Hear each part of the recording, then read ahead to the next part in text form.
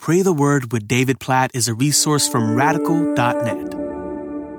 Luke chapter 4, verses 42 and 43. When it was day, Jesus departed and went into a desolate place, and the people sought him and came to him, and would have kept him from leaving them. But he said to them, I must preach the good news of the kingdom of God to the other towns as well, for I was sent for this purpose. Now, there's a lot we could talk about here in the context of the book of Luke and the geography and the movements of Jesus, but that's kind of the point I want to camp out on and lead us to pray according to. Jesus did not stay in one place. He continually was moving from place to place. He says right here, I must preach the good news of the kingdom of God to other towns as well, for I was sent for this purpose. Jesus didn't just stay in one place and preach and heal people there. He went from place to place preaching the good news in different towns. And so it's no surprise when we turn the pages of the New Testament into the book of Acts to see the Spirit of Jesus in the people of God, calling them to keep moving to new places. Not everybody. It's obviously not a New Testament command to every individual follower of Jesus to keep moving from place to place in your life. But it is a clear emphasis in the Bible on the church, making sure that the gospel doesn't stop in one place, that it keeps moving on from place to place, that the good news of the kingdom of God goes from town to town. Think Antioch in Acts chapter 13, when the Holy Spirit, the Spirit of Jesus, calls Paul and Barnabas to leave Antioch and to go and spread the good news of the kingdom where the good news of the kingdom had not yet gone. This is what Jesus had told his disciples they would do. They would make disciples of all the nations, which would entail going to different nations, to different places.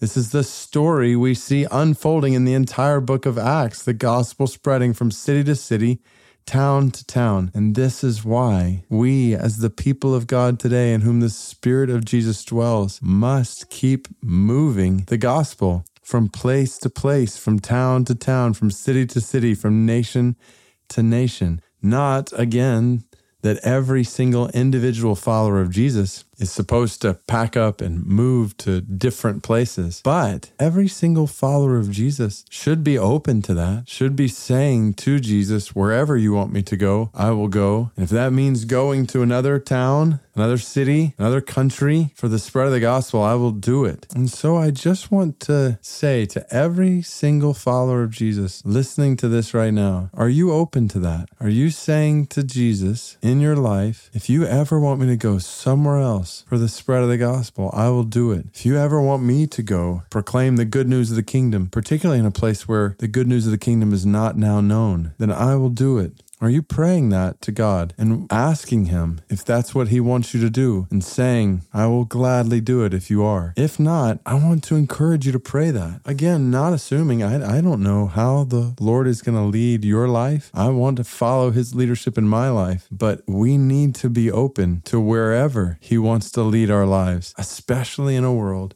where 3 billion people have not even heard the good news of the kingdom. So God, we pray right now, according to your word, according to this picture, Lord Jesus, of you being obligated to go to other towns preaching the good news of the kingdom. And we know your Spirit is in us, and we know your Spirit wants the good news of the kingdom to spread to every town, every city, every village, every mountain, every valley, every corner of the earth, every country on the earth. So we pray together right now. God, do you want each of us? God, are you calling any of us to go right now? And we pray that you would give us willing hearts and open ears to hear from you and to obey you if that's what you're calling us to do. And if you're not, God, we pray that you would give us faithful ministry right where you've put us, making disciples of the nations around us, no matter what stage or age of life we are, whether we're in school and work in this area or that area, retired. God, we pray